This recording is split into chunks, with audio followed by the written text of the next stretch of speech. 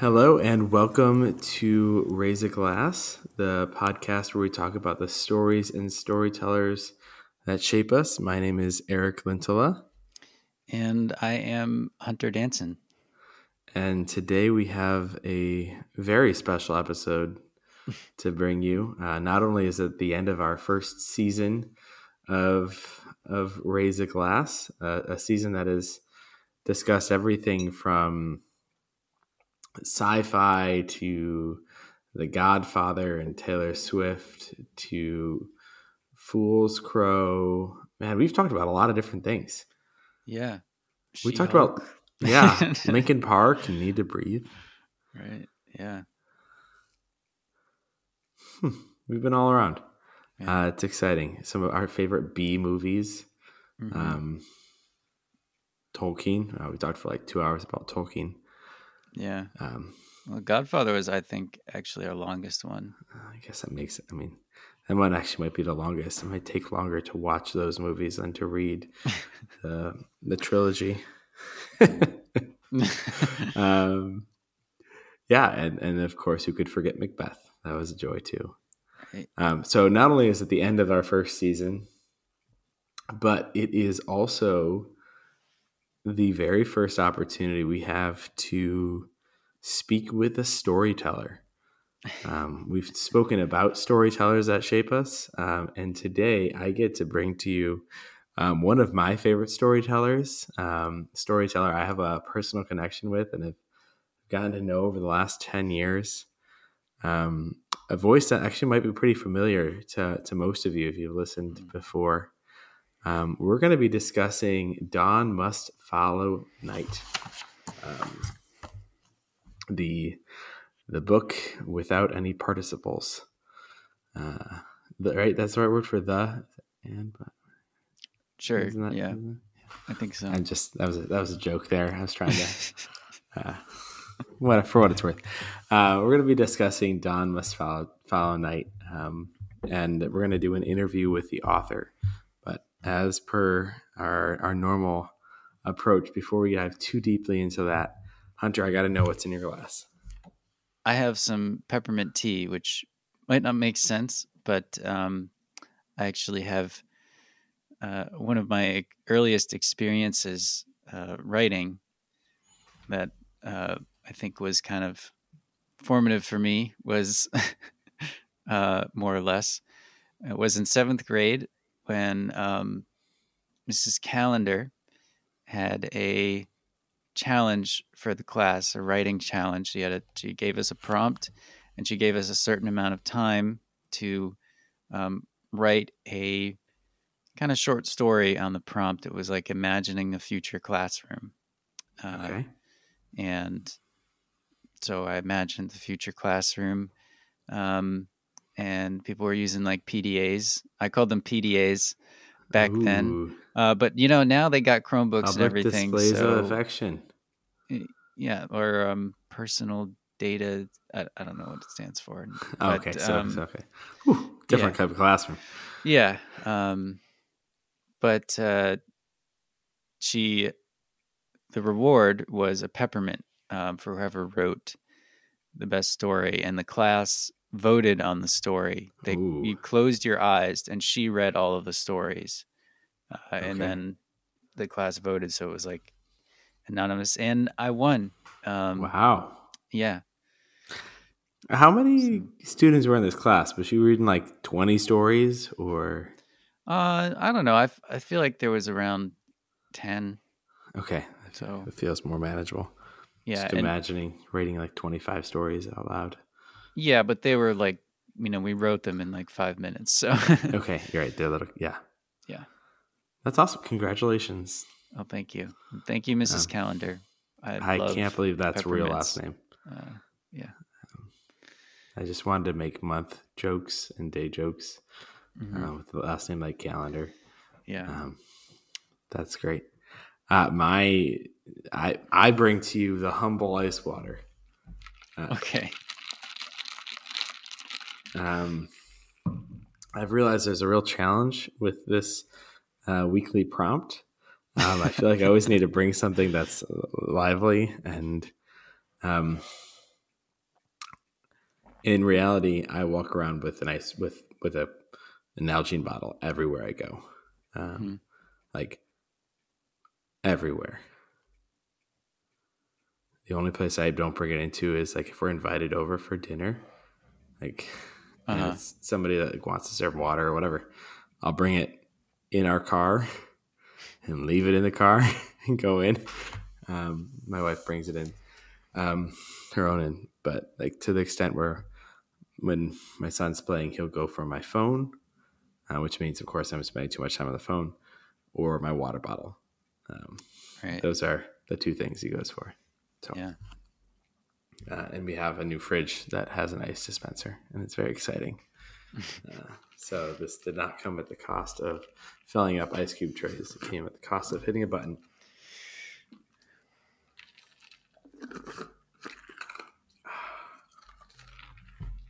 Hunter, is there anything you're raising that you're raising a glass or pouring one out for this week?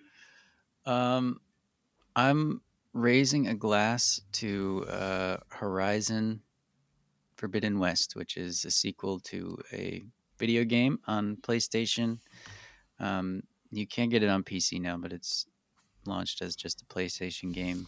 I played the first one, Horizon Zero Dawn, and I absolutely loved it. I beat the game on Ultra Hard, New Game Plus, got the Platinum Trophy, did Whoa. pretty much everything. Um, it's not a revolutionary game, but it combines the best elements of a lot of different RPGs, and puts them in this really interesting world, in this really fun and unique combat system. There's like, you mostly fight these big machines, and some of them kind of look like robot dinosaurs, Okay. but they're like really futuristic and cool looking, and there's all different components that you can shoot off and stuff in the combat. And I just got the sequel, and I've started playing it, and I'm absolutely loving it. And it is honestly like in my top 5 all time video games. So Okay. Horizon I Zero got Dawn, Horizon Forbidden West. the the Good closest I've time. ever come to anything like that, Hunter, is Horizon Fun Effects, which was a roller skating and laser tag place as a kid, Oh, which okay. I don't really think has any way of coming anywhere close to that. That sounds awesome.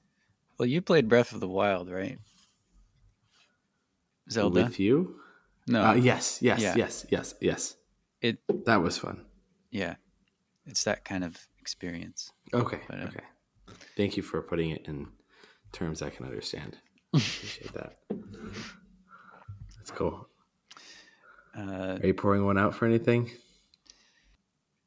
I'm pouring one out for batteries. Uh, when you have when you have a child who loves Hess trucks, people get him Hess trucks for Christmas, for his birthday. His grandpa had a big collection of Hess trucks that he passed on, and he absolutely loves them. But Hess trucks take C batteries, Oh, C. Are and those they those big die. circular ones? Yeah, they're the huge ones. Who know? I didn't think this They're not existed. circular. They're just like a giant double A, really fat Okay. double A. Um, Sorry. They're cylindrical. yes, My bad. Not yeah, circular. yeah, cylindrical. Um, and they die really fast in the Hess trucks. And they each truck takes 2 of them. So we put new batteries in his new Hess truck. We had a little family Christmas before going to visit our other families for Christmas, and we put in his new Hess truck, and it died in like 2 days. Oh my Um, goodness. yeah, and so it's 2 batteries per truck, and like I'm not going to go out and just be buying C batteries all the time, and just batteries in general. Like in where I live, I haven't found a convenient way to recycle them. Like you have to ship them somewhere and pay, and it's not cheap. So it's like Yeah. I have all these batteries that I haven't recycled yet, and it's just I don't like dealing with batteries. It's just got to pour one out. Yeah. Wow. It's a lot going on there. Yeah, sorry. How about you? Um, Yeah, I'm going to raise a glass to, and this might be a little bit controversial for some people out there, to coworkers and holiday parties. I know that's not something that many people look forward to, but both Melanie's and my coworkers are just awesome people that we love spending time around. And we had a group of them over on Sunday, earlier this week, and shared a meal and desserts, and it was just a lot of fun. We're both people that thrive around other people, and so is our son. And so it was just a lot of just excitement and happiness in this space, and it's a nice thing. It's not ultimately the reason for the season. We talked about that when we talked about Behold the Lamb of God, but I think they get a worse rap than maybe they should. And I think there's a real way that you can add honesty and relationship to them. They don't need to be focused on what you're drinking or eating. So yeah, I'm going to raise a glass to that. And did something somewhat similar with my coworkers today. I had a little party for a birthday and just hanging out together, and went to another coworker's house last week and just had a good time. So that's what I'm raising a glass to. And I'm going to pour one out for icy steps and all of the pieces that go along with that as winters come. I just don't like slippery steps. And so I got more ice melt, whatever, for our driveway. And I was pouring the bag of ice melt into the bucket that had the previous salt or whatever. And it was so salty and or whatever-y that just the act of pouring the salt into the empty bucket filled my mouth with the taste of salt. Like I felt like I needed to rinse my mouth out. My mouth is feeling salty saying that. Yeah. But the dangers that come with that, slipping, I almost took a dive today on some ice. It's just not, I could do without that. Yeah. Very much so. Yeah, we don't have any. Well, we had snow and then it all melted, and it hasn't been cold enough to have ice down here in Connecticut. That's nice. I hope it doesn't get that cold. Well, I want snow. I hope it gets snowy, but not icy. Yeah. Sorry, let me clarify that. I love snow. Yeah. And I know you love it even more as an avid skier. So, well, Hunter, let us dive into our discussion today. I know I shared some questions with you beforehand, but I would love to take some time to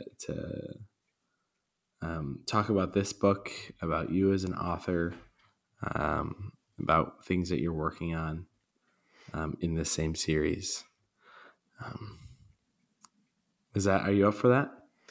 Yeah. Yeah, it's a vanity episode. That's my first interview, so that's something. Milestone. But yeah, I love talking about writing, as you know. I think a lot of our conversations once you get me started talking about writing, it's one of the few things that I just can't stop talking about. So yeah, I'm excited. I'm going to let you ask the questions, and because I don't want to lead my own vanity episode. That'd be a little too much to stomach, I think. Well, I'm so excited for this. I've been excited for this since before we started this podcast. But this is one of the big pieces of starting the podcast. Is for me, I really wanted to celebrate you as a storyteller, and I just gonna say it straight out. Like, I think everybody should read this book. I One of the things I tell my friends and family, and I've bought this book for many family members. I've gotten friends to read it. It's what, $12.99 or something like that. It's not that expensive. Yeah, paperback is $12.99 and ebook is like $3. Yeah, everybody look up Dawn Must Follow Night on Amazon. Where else is it being sold? Barnes and Noble and Kobo, and you can actually read it for free on tapas.io. I would encourage you, if you decide to do that, to then support Hunter through his Patreon. There's a lot of work that goes into writing that we as readers often don't think about. And to be able to support storytellers and kind of enable more storytellers to tell their stories is really important. And I know, Hunter, you're not in it for the money, but No. it does allow the capacity to write more stories. So I want to say that up front. And before we get into it. So Hunter, I'm going to start with a little bit of kind of my summary of Dawn Must Follow Night. Okay. This is, unlike many of our episodes, this is going to be a primarily spoiler-free episode. There will be a couple pieces that I'm going to ask that might spoil some things that come up. But even with that, I would say this is fully something that you should read. Buy it for a friend, buy it for a family member. Like I said, I've done it. You should do it too. I think you might be the largest percentage of my profits from this book. So thank you. Yeah, of course. I enjoy it. So I'm now working through my second full read. But I think I've read parts of it 3 or 4 times, if not more. Yeah. I'm also doing an audiobook too, releasing chapters on YouTube. My Patreon benefit is you get like an RSS feed of just the audio. But yeah, I mean, my primary focus right now is on working on book 2, but I'm doing that as well to try and get it out there. Yeah. And I've listened to a few of those as well, and I really enjoy them. So, like I always say, you have a great podcast face. Voice. Sorry. I just face. Yeah. It's always think about that myself, about myself. So, yeah. But Dawn Must Follow Night by Hunter Dansin is a story about the Black and the Blades. It begins with a character named Kavar fleeing the owner of a bread stand, just trying to survive as a kid in the city. And the next thing you know, he ends up in a castle with the Blades. And he is being trained along with a lot of other kids, all of them preteens, if not younger, to prepare for the next cataclysm and the coming of the Black, and the beasts that come out of the Black. These cataclysms happen once about every 100 years, and the Blades um, are the neutral group of people that are there to protect the world from the black. And so as the story progresses, we meet other characters like the High Justice. Yeah. That's Lothan. Lothan. Yeah. Lothan. And I'm gonna get her name wrong. Alera. Yep. And an ever-growing group of characters who represent different kingdoms or fiefdoms or other parties who are trying to vie for power in this world. And as all of this is going on, a cataclysm happens. Yeah. And I don't want to give away too much more than that. But I will say that one of the most unique pieces, or two of the most unique pieces of this book, one is the day system. What happens with night and with light and dark. That's hence the dawn must follow night, and we'll talk about that in this conversation with Hunter. The other piece is the black. The black is not darkness like the black of night. It is, and it's not even just a substance. It seems to be more than that. It defies any logic put on it by outside people. It has its own logic and its own sense. And part of the way of defeating these beasts who come once every 100 years or so is to make some of the Blades of Dawn, some of these kids, enter into, or vice, maybe the other word, have the black enter into them, which gives them with the black. Yes, which we'll also talk about, and we'll talk about maybe some of the powers that come from that. It is a really interesting book. The chapter. Well, let's get into it. Hunter, what did I miss in the summary? Not too much really. As a general summary, I could talk about the day night cycle. Yes, tell me. Yeah. So, Hunter, that's actually one of my first questions for you. Is, as we're saying, the day night cycle is different. It's not like ours. It took me a few chapters into this book to kind of figure out what was happening. Can you tell us about how that works in this world? Yeah. So I imagined it's a fantasy novel, but I imagined the world as a planet, and I thought it would be cool if it had a different day night cycle. And so this planet rotates twice per year.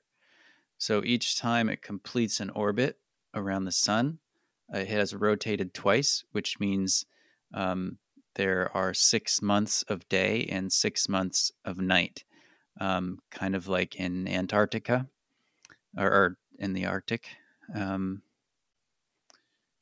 near the North Pole. And that means that the inhabitants of this fantasy planet, they don't track days by days. So one of the hardest things for me writing was not using the word day as to refer to, like, I can't say like yesterday, because yesterday for them would be a whole year ago. So that's where I found the term full day. And I tried to use that to kind of differentiate it as a full day is a year, So someone who's 15 years old is actually 15 full days old. And they track a 24-hour period with their moon, and because their moon orbits on a 24-hour cycle. Ours actually is close to a 24-hour cycle, I believe, as well. So that the moon is similar. And so they track days. They don't call them days. They call them moons. It's 24-hour periods.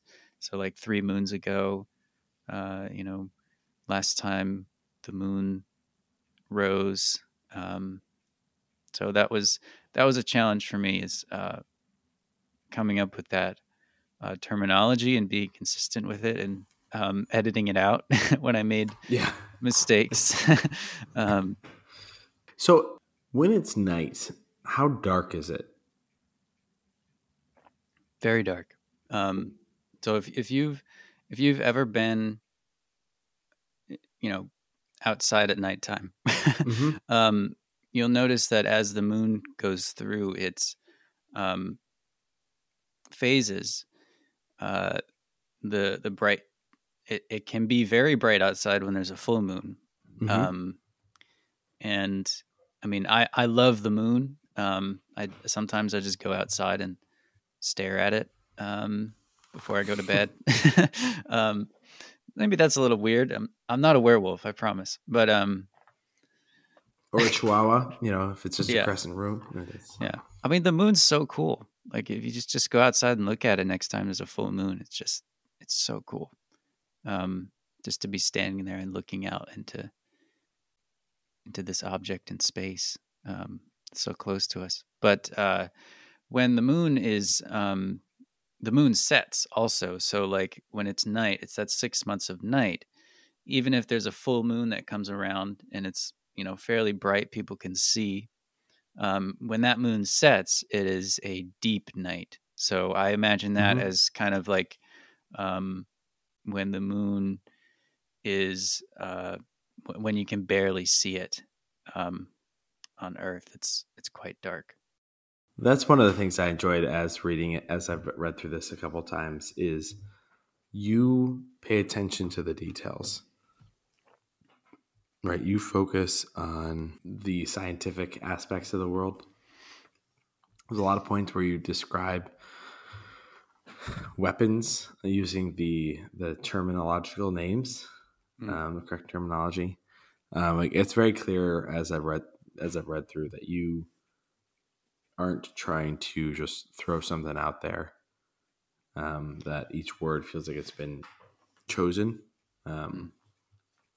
And that's a different type of writing than some fantasy sci-fi that's going on nowadays. And so I'm actually interested.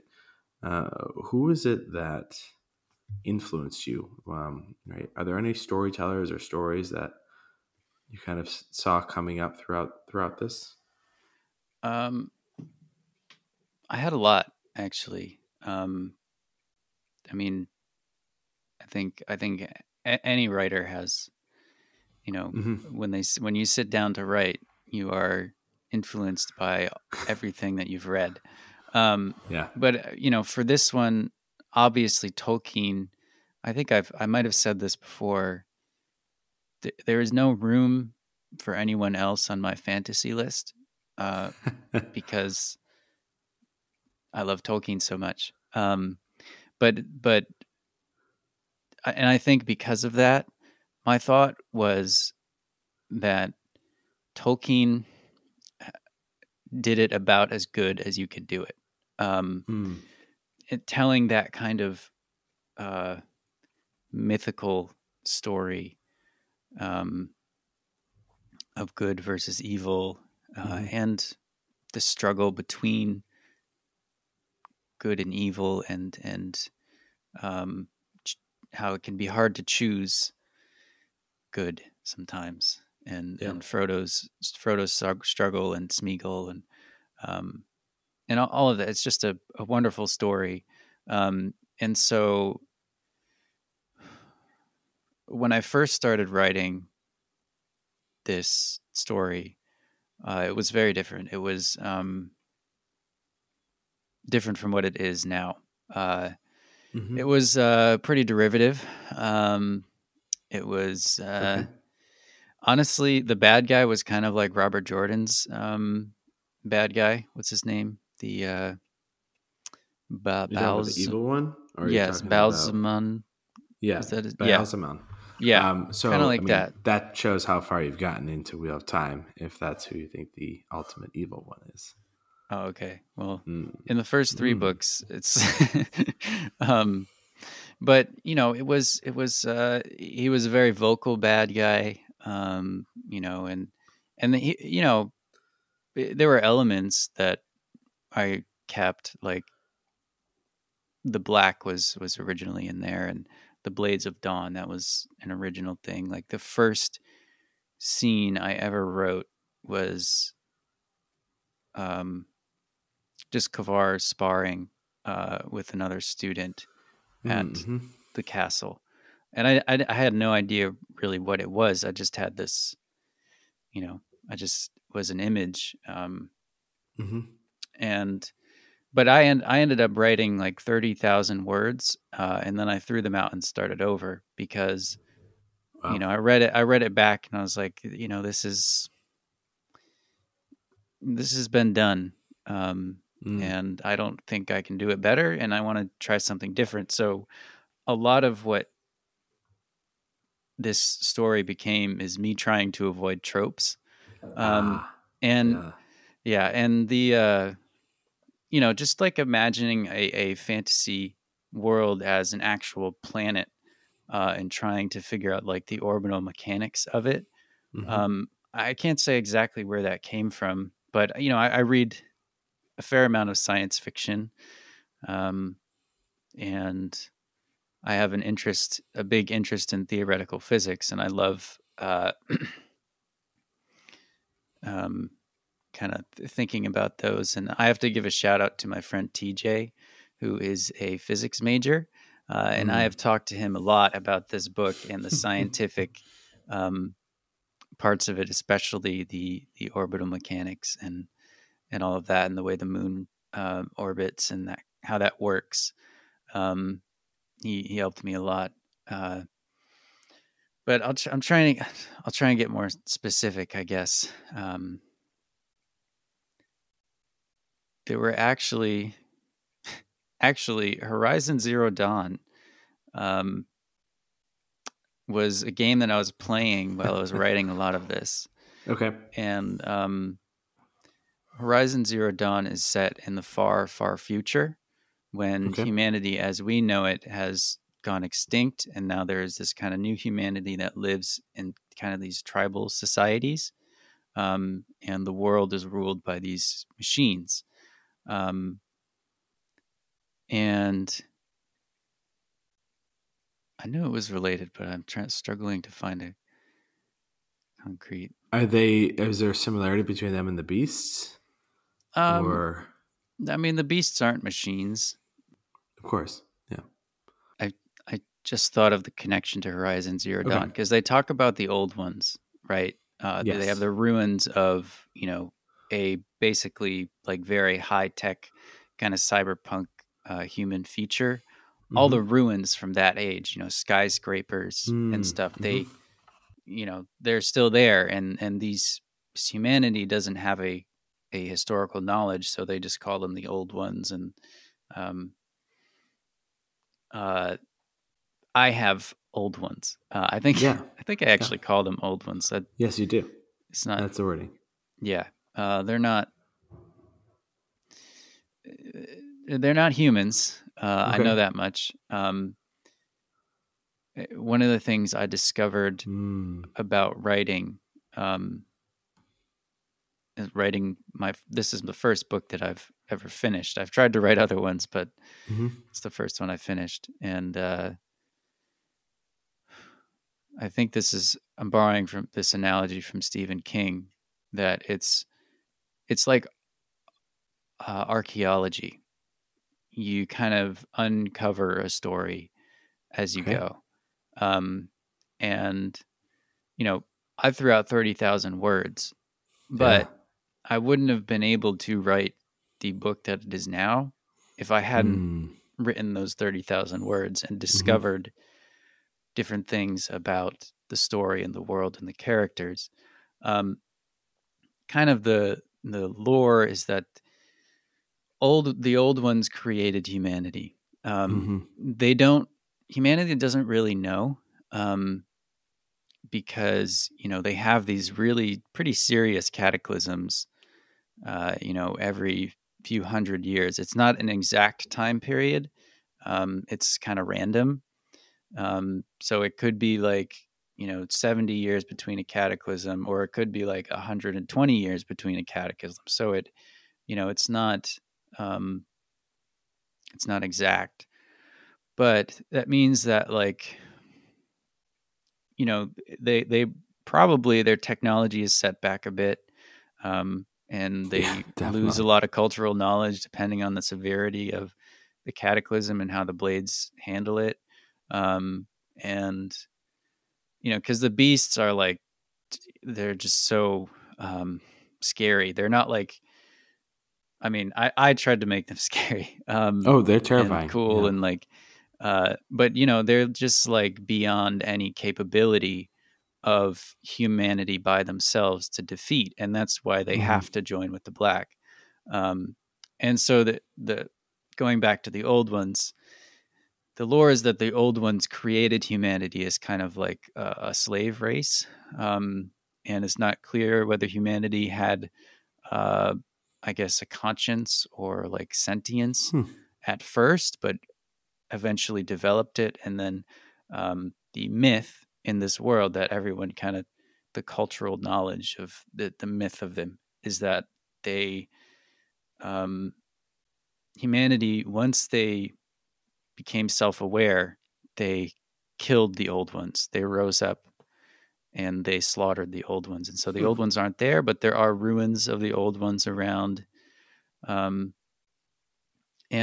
I think another aspect of Horizon Zero Dawn that probably influenced my story is I tried to be rather vague about the races of the people, the color of their skin, and not to like try and avoid the issue, but if humanity is a created race in this world, then like people can be of all different ethnicities, and it's not, I don't know, they might think about race differently than we do. And it's, I know there are flaws in the story, and I do my best, and I think what I've got is pretty decent for a first book. Is how I view it. I think I'm a lot better writer now, but and hopefully book 2 will reflect that. But I'm, when I go back and read it, I'm doing the audiobook. Sometimes I get scared when I go back to read it, and I'm like, I'm just gonna hate this. It's gonna be awful. And then I read it, I'm like, you know what? It's all right. It's good. It's a good. It's a good start. I agree. So yeah, I definitely, I do tell friends and family, like, hey, this is a first book, and I recommend it. I feel like many other people's first books you wouldn't recommend. Be like, yeah, give it some time. I know there are many other influencers and influences for this book, and maybe they'll come up in the conversation. But one I kind of wanted to touch on before we dive into the next question comes at the end of chapter 5, page 30.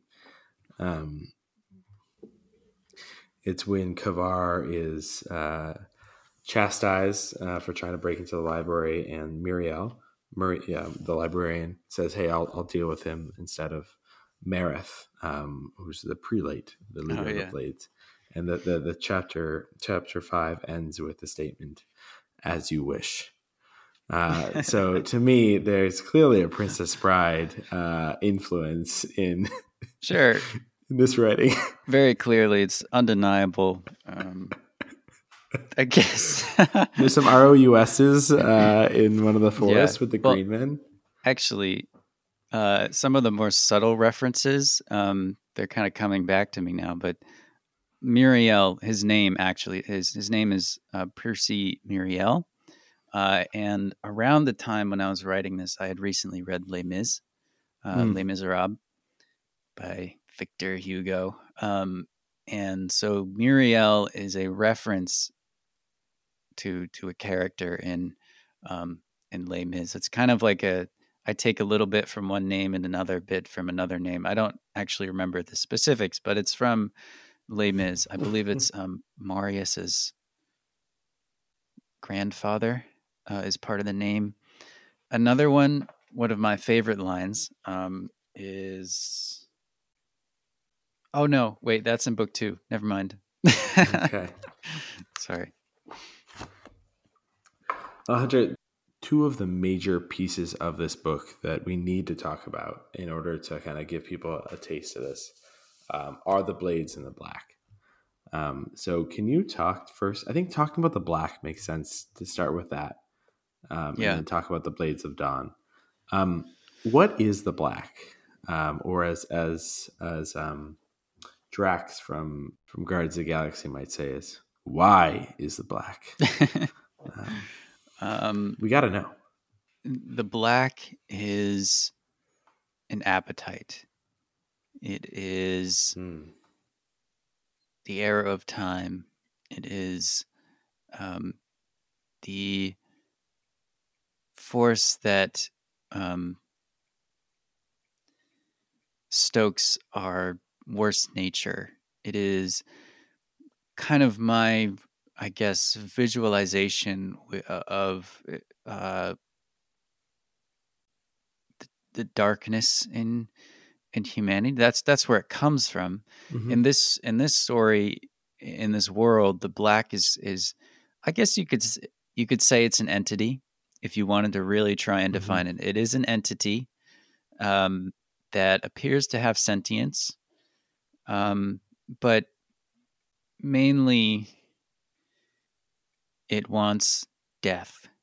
It feeds on death. And so the idea is that the black was kind of awakened to this world by the slaughtering of the old ones, by all that death.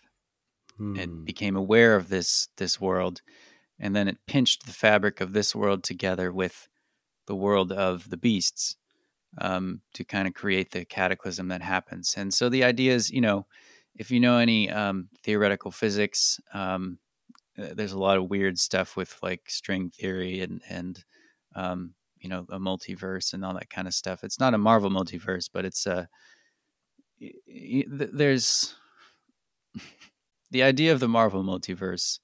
Doesn't come from nowhere. But the idea is that the black is kind of this force that is powerful enough to pinch the fabrics of two worlds together and create this kind of thin place, and that's how the convergences happen and the beasts come through. But it's also, the black is more than that. It's kind of it's tricky and deceptive. Part of it's part of the plot in the way that it is deceptive. Yeah.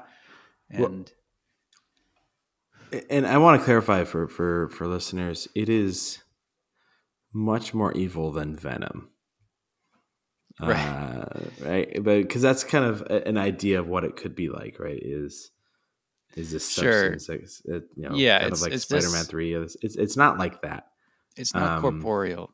It's even though once somebody has joined with the black, it impacts, and they do they hear a voice? Is that correct, or is it not just really like a voice? Nudges? Yeah, it kind of nudges. The black kind of laughs. Part of Blades, the black grants them these powers, and their eyes turn black, completely black, and they age slower. they're stronger, they heal faster. It enables them to fight the beasts. But at the same time, because the black has an appetite for death, the black kind of stokes the worst impulses of the blades, their violence, and part of the struggle of being a blade is trying to rein in those impulses and utilize the black in order to save humanity from the beasts and the convergences and yeah, I think that's an important thing, and I don't want you to tell about all of the powers. I know in the first kind of we talked through three, but one of them is like fate, the ability to phase in yes, and this is out. probably my favorite one. That was like the first one I thought of, I think. It's based on like the idea of quantum entanglement where something can be in two places at one time. And so they use the black, and I call it like stepping is how I kind of visualize it. They step from one place to another. For them, it's one step, but in the like physical 3D world, it can be, like 20 meters away, stepping from one place to another, where they kind of like phase out of one reality and they step back into reality in a different spot. And that's so most of the other a lot of the things with the black, like the powers, it's totally fantasy, this idea of this kind of crazy Oh, I entity love it. thing Yeah. giving you powers, but the powers themselves are kind of, I tried to base them on like actual physics and like not just I mean, they're really cool. That's also another reason, and I think they're really cool, and I like them a lot.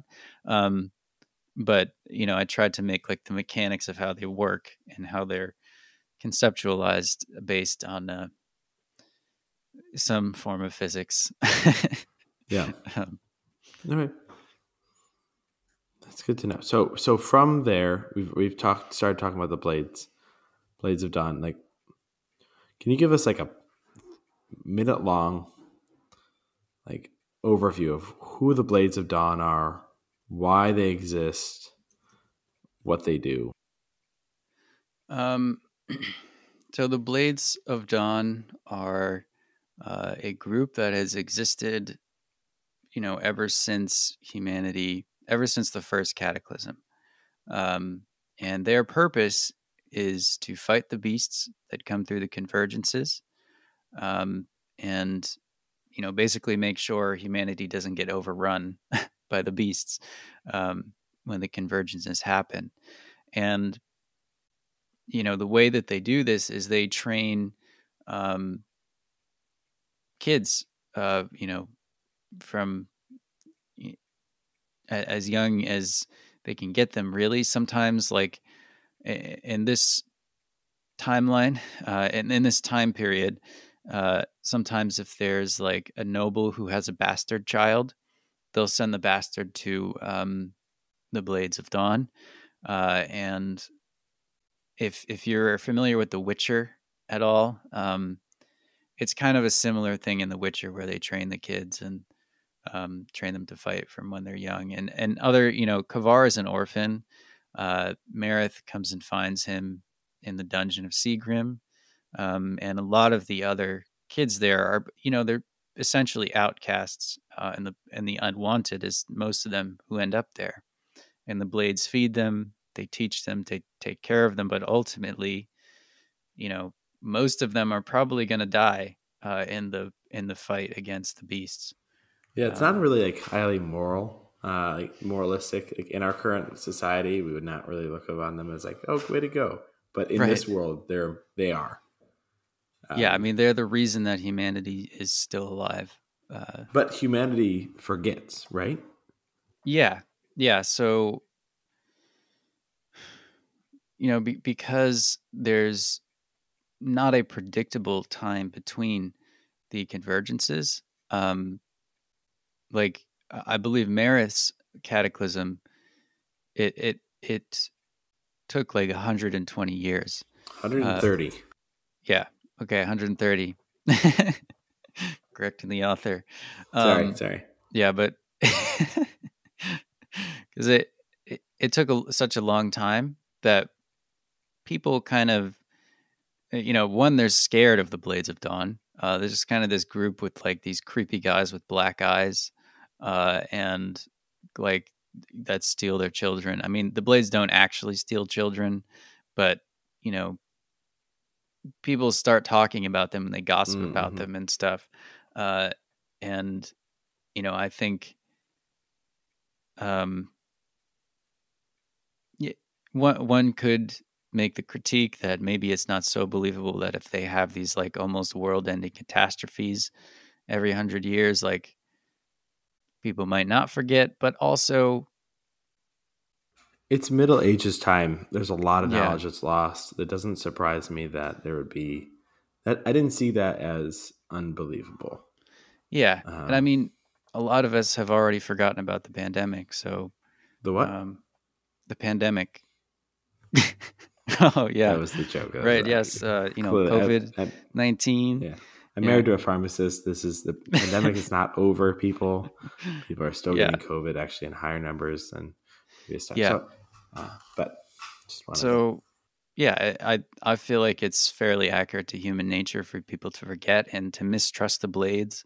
Um, and it doesn't help that most of the Blades are kind of like orphans or bastard children, or Mhm. uh, you know the outcasts of society.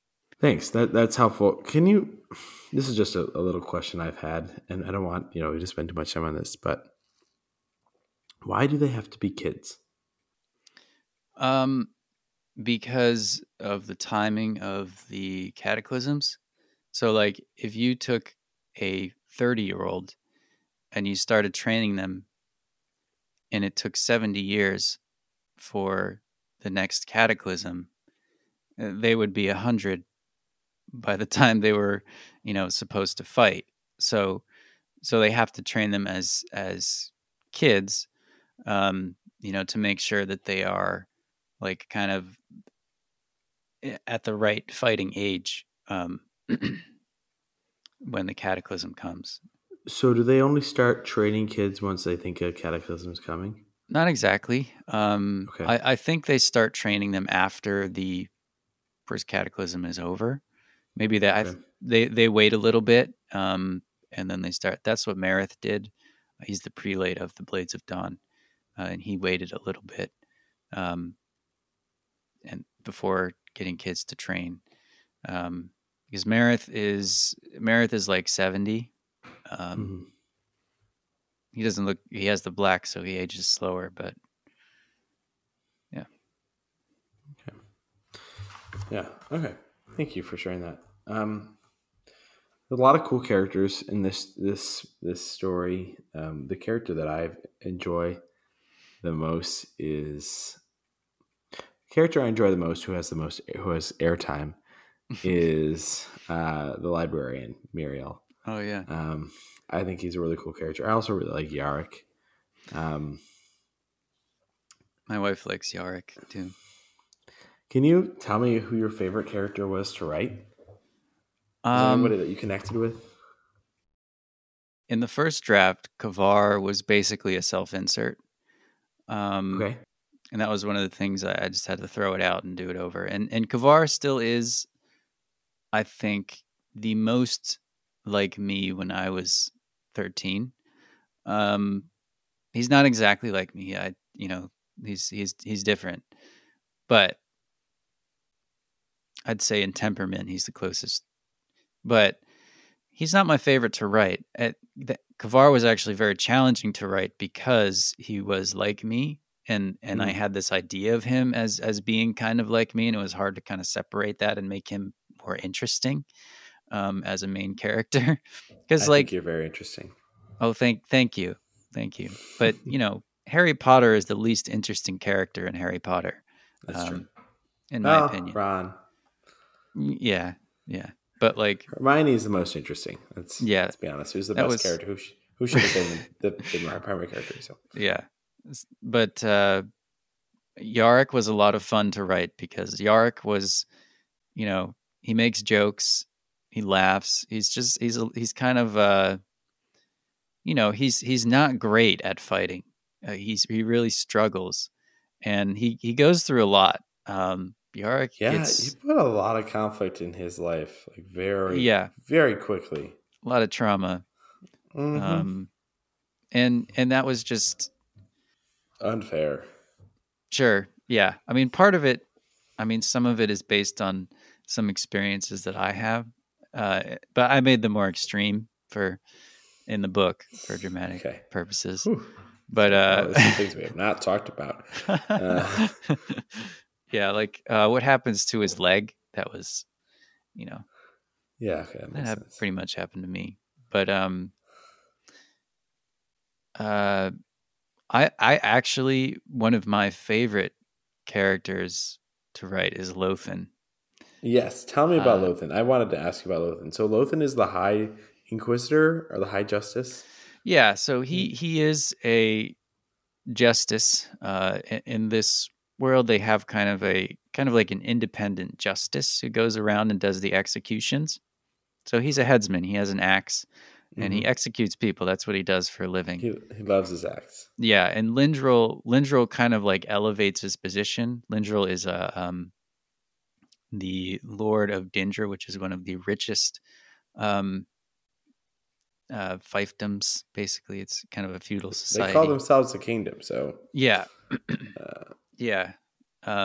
And basically, Lindrel basically hires Lothan to be like the High Justice mm, for this new. Lindrel wants to unify the realm mm-hmm. and be king. And Lothan is a headsman who really likes his job. That was my first idea Yes. of him. he he is kind of a sociopath. I don't know if you've ever heard of Dexter, Mm-hmm. but I think that was kind of an inspiration Okay. for Lothan. Is just this kind of this guy who really likes chopping people's heads off. And I think there's actually a line in there where Lothan says, if he hadn't become a headsman, he probably would have ended up on the block. Um, but it was just fun and like uh, I enjoy dark humor, and Lothan gets a lot of dark humor. All I could think of, or one of the things I was thinking of as I've read Lothan's character, is in Hitchhiker's Guide to the Galaxy. Um, the the race of politicians are like these giant slug people, and they interact with a lowling, one of these slugs, Mm. and like really early on in the book, and his favorite part of his job is yelling, "Resistance is useless." And he just loves that. That was like that's his job, and he loves Yeah. doing that, and it gives him so much joy, and it doesn't matter who he's saying it to. Mm-hmm.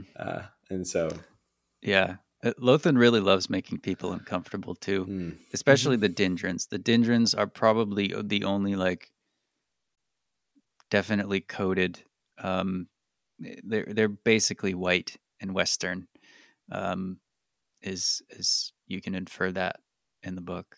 But Lothan just loves kind of messing with these like very uh, stodgy captains of Dindra and stuff. Um,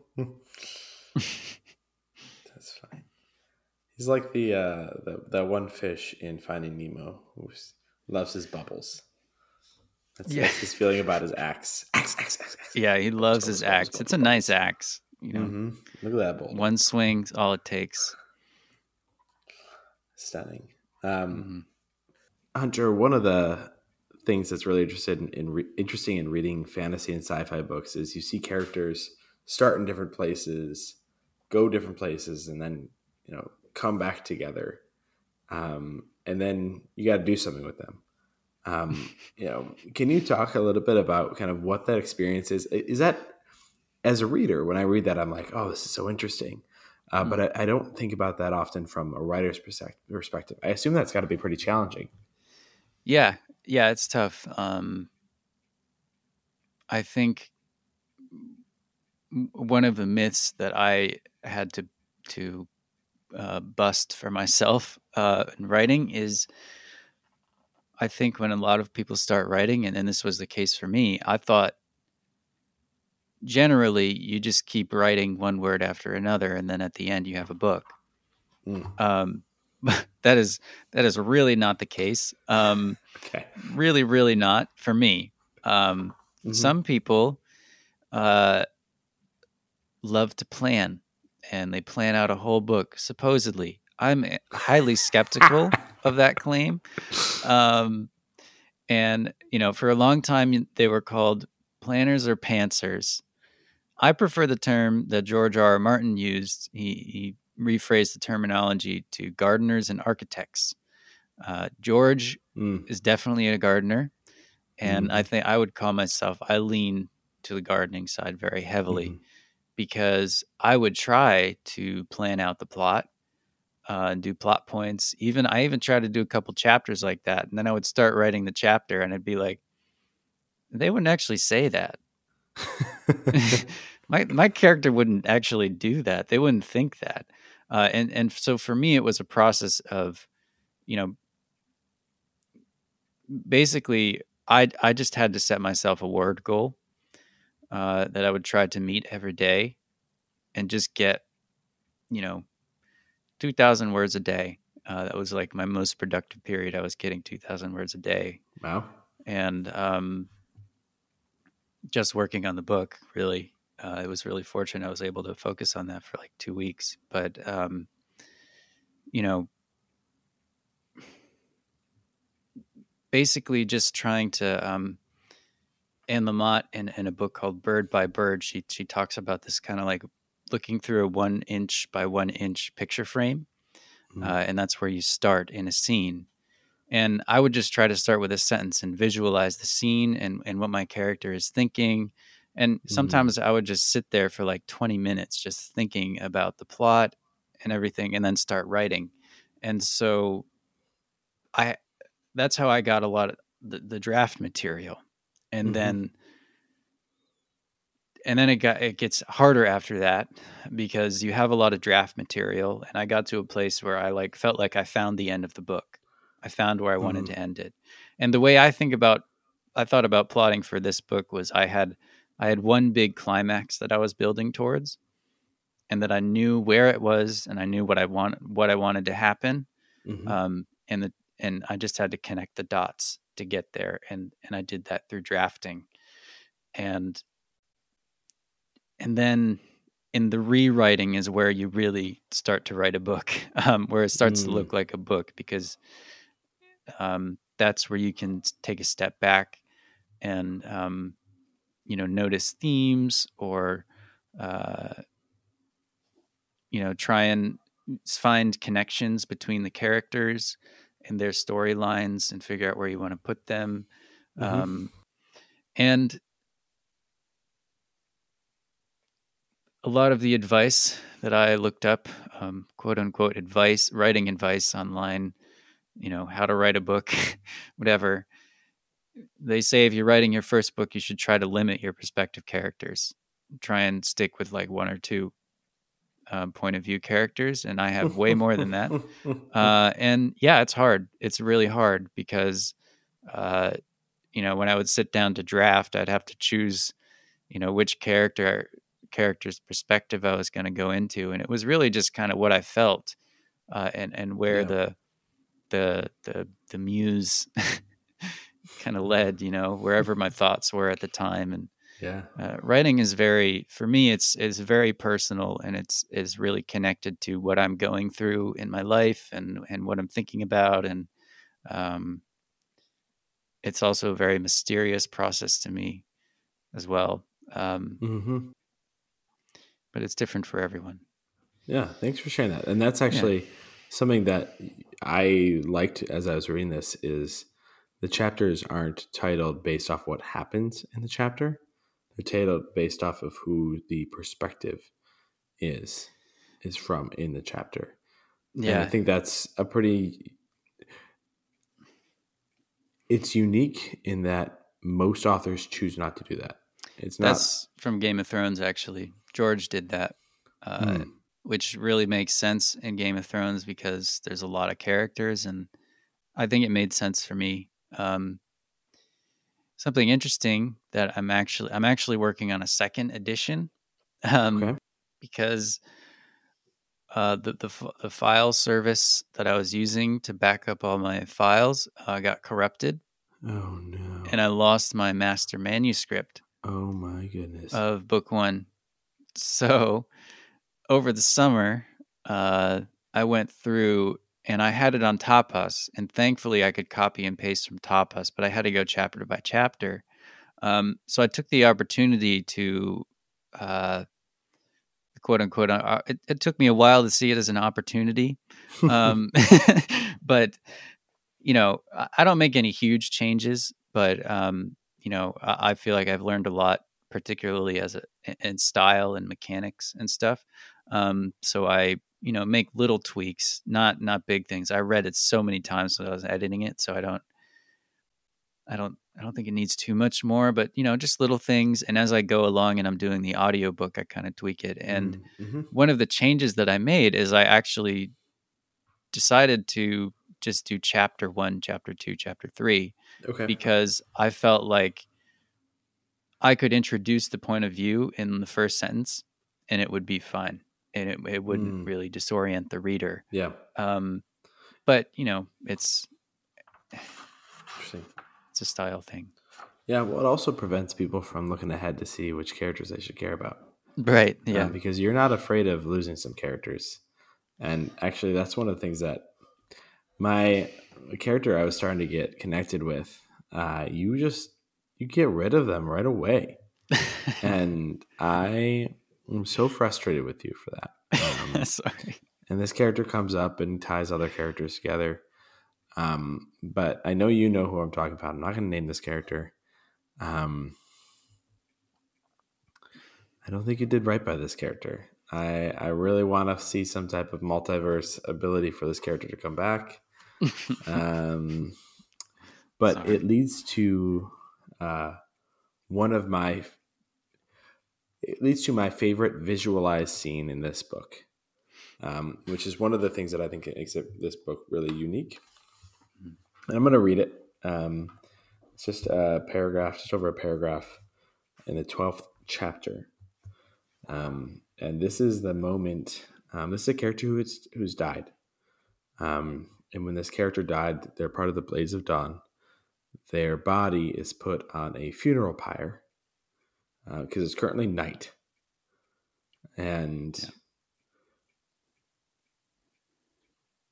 as dawn comes, as the first lights shoot across the sky, that's where we're going to pick up. The Blades did not speak words to commemorate the beginning of a new day. There were no songs or platitudes that attempted to assign meaning. Dawn was reserved for reflection. Finally, it came. One moment, the glow of light on the horizon was visible, and the next, a single pale ray shot across the expanse to the castle. It caught the spire of the watchtower and cast a shadow on the large semicircular dial in the outer courtyard. An instant later, Kavar heard a soft whoosh as the sunlight bounced off the mirror at the top of the tower and passed through the small glass positioned at the base of the pyre. The fire spread and the form was soon consumed. They listened while their friend burned.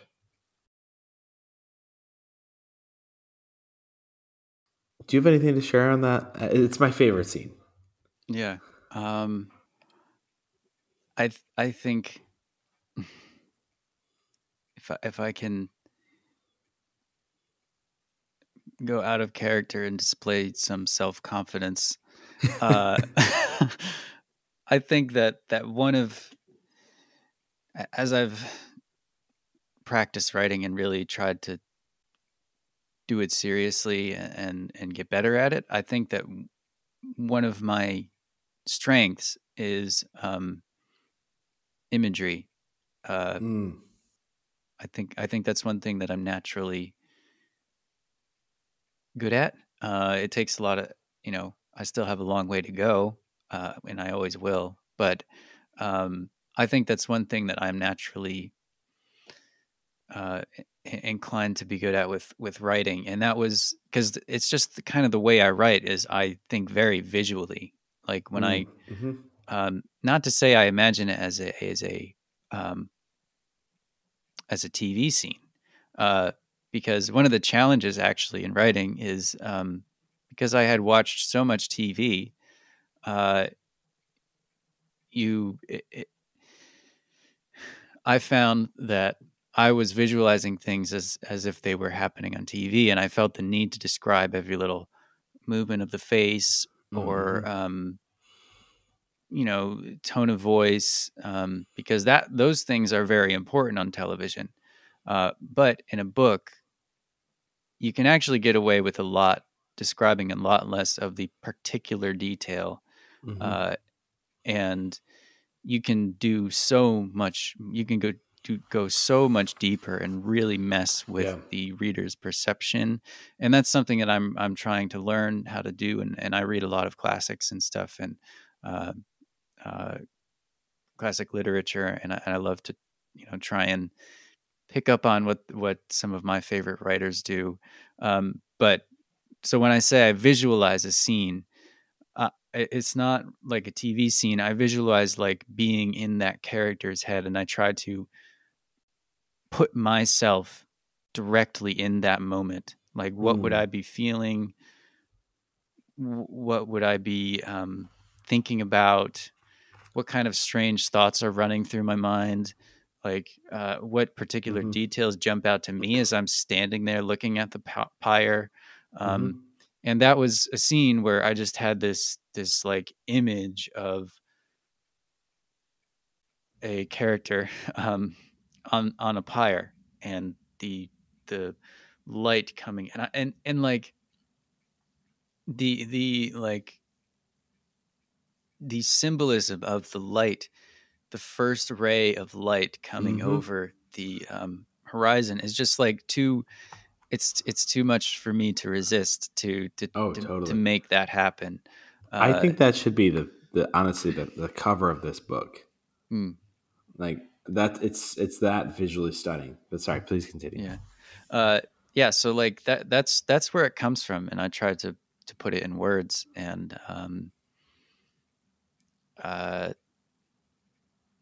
With and much that's success.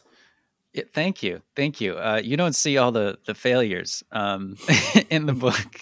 I cut so many words, um, in addition to the 30,000 initially. But I mean, that's how the first scene of this book came to me. It was just this image of being a student at this Mm-hmm. kind of like assassination. It was originally like I thought of it as like an assassination school or something like that, and Yep. just this sparring. And that's the thing. Don't get me talking about HEMA, historical European martial arts, which is like, one of my pet peeves.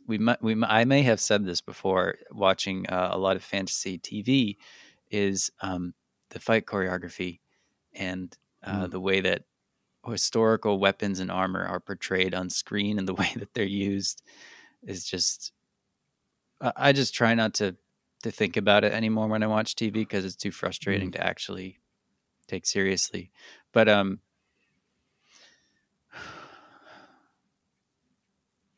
like imagining the fight scenes and Mm-hmm. imagining exactly how, rather than just saying like they exchanged blows and leaving it Yeah. there, I tried to imagine it exactly how the blows would fall, Mm-hmm. and try to describe it in a way that's interesting and not Yeah. tedious. Yeah. uh, I appreciated that. but That's it can definitely. I'm a very visual reader, so I saw a lot mm, as this was happening. Right as they're going through the swamps and the Green Man and the huge, you know, the gaping maw that swallowed up one of the people, and yeah, the bee-like creatures that are terrifying. That yeah. was just a scary scene. I didn't like reading that. It was no fun. Um, Hunter, I have kind of coming towards the end of our conversation for today. Um,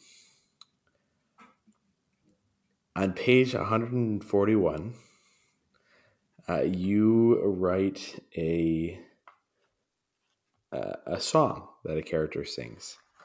And one of the challenges I've had as a reader over the years is whenever I come to a song in a book, I read it and I want to hear it sung, but I can't figure it out because I can see the rhyme scheme or these pieces. And I realized, as I was reading this today, actually sang a version of it out loud to my son. Mm. Thankfully, he's less than a year old, so he's full of smiles instead of like, "Ooh, Dad, that didn't sound good." But I realized I have the unique opportunity in this moment to ask the author how a song goes. Can you sing it for us? So this is one of the things that I'm working on for the second edition. Okay. Is making sure that all of the songs are actually songs. Okay. And I'm ashamed to admit that I haven't gotten to this one yet. Okay. I have an idea of what it might sound like, but I haven't actually like sat down and sang it. I do have one from book 2 that I can actually share. It's not a spoiler. Yeah, go for it. That I've actually sung. Love to hear it. Gotta take a sip first. It's like strange. It's so nerve-wracking, but it really shouldn't be because there's actually no one listening but you. I'm really, really excited. I've not heard this before, so I'm very excited. I haven't read book 2 yet. Okay. Far over the horizon, there is a shore of light.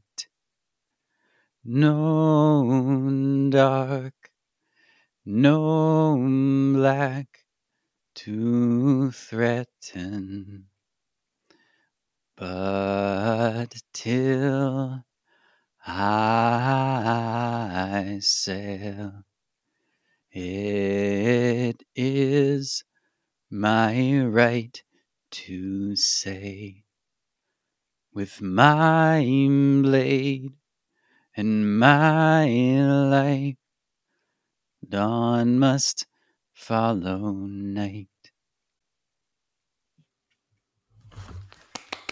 Thanks. Thank you so much. I know that could be a very kind of a very vulnerable moment. So Hunter, I wanted to make sure before we finish that I shared one of my favorite one-liners in this book. It is while a character named Nestor is entering Seagrim, and Nestor. It's just kind of he's over. This is not a character that you like. It's not a character that has at least a lot, going on in at least this book, or at least at this point in this book. Speak more clear there. But as this character is walking to the city, he's overhearing things, and so here's a couple paragraphs of things he's overhearing. I swear it, I'm a much better juggler when I'm drunk. You ever see a man eat fire before? How about a knife? Cyrus the Great has defeated the spirit of the night once more. Rejoice. And then here's my favorite line. There is only one God worth worshipping, and his name is Fish. I think that's hilarious. Thank you. I read it. I reread it. Obviously, I made sure to bookmark it. Thank you for sharing so much of what led to this book, pieces throughout it. For our listeners who have not read it yet, what is your hope for somebody to take away from this discussion, but even more so from joining the ever growing group of people who've read Dawn Must Follow Night? I really hope you enjoy reading it. I think there are a lot of books out there nowadays that, how do I say this? They're not respectful of your time. And I try to be. I worked really hard to cut down a lot of the words. It's not very long for a fantasy book. And I put me into it. And so it's a first book. As time goes on, I see more and more flaws and inconsistencies and things. But all of that said, I think it is worth your time. And I hope that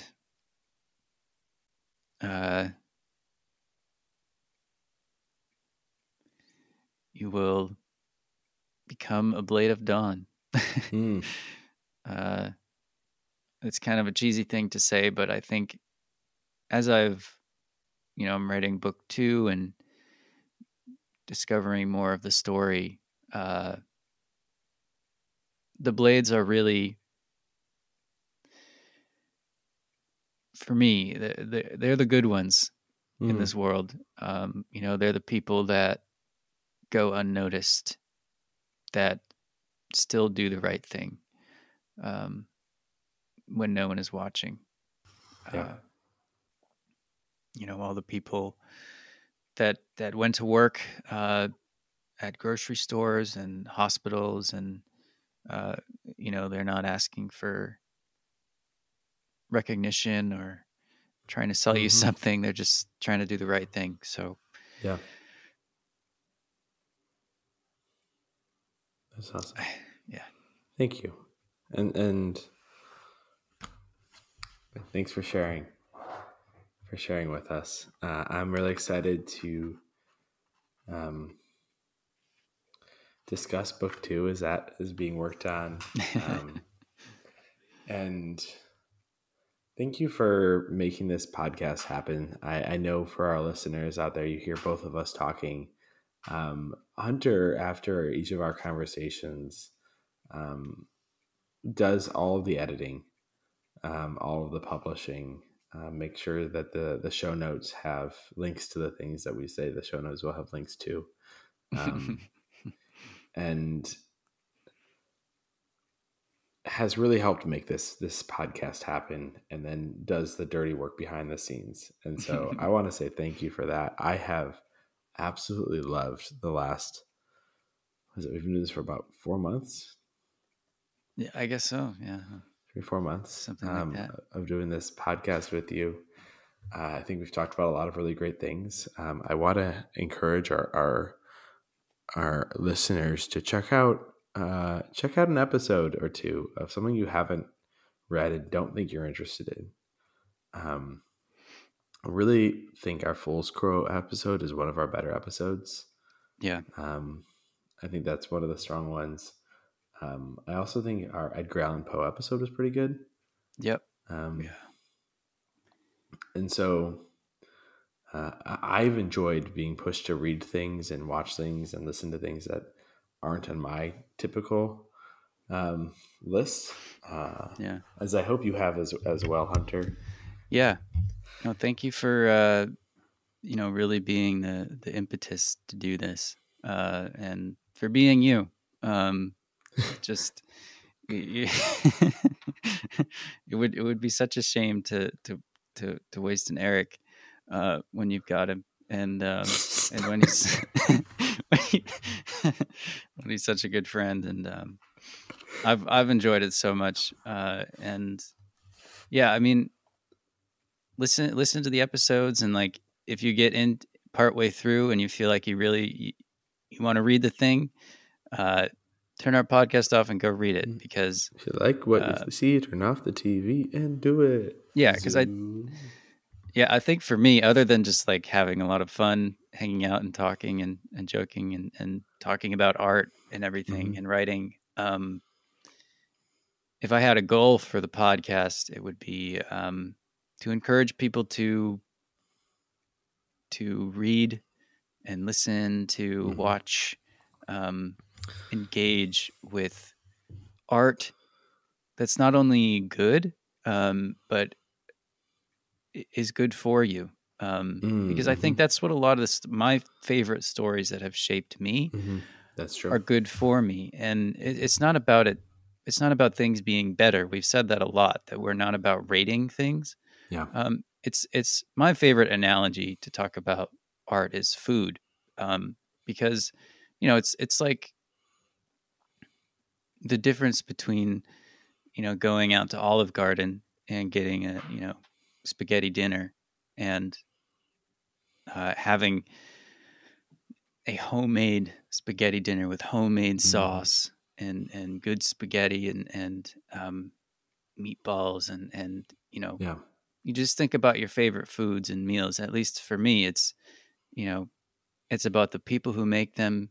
It's about knowing the ingredients in them and just having a nourishing meal. And that's my favorite art is nourishing to me. And I hope we can encourage people to find art and engage with art that's it's nourishing for you too. And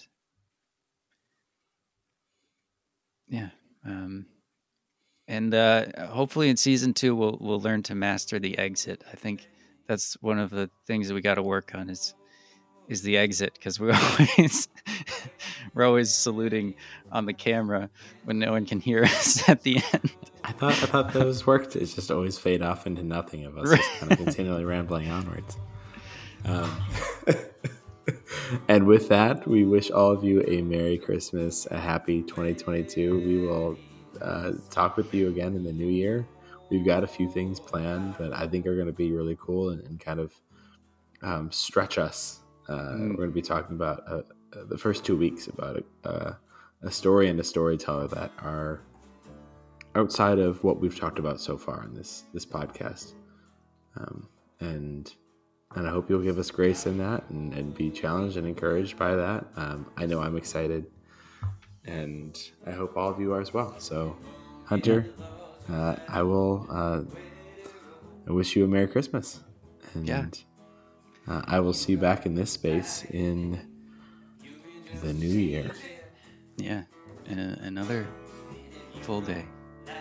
Another full day. Catch you on the dawn side.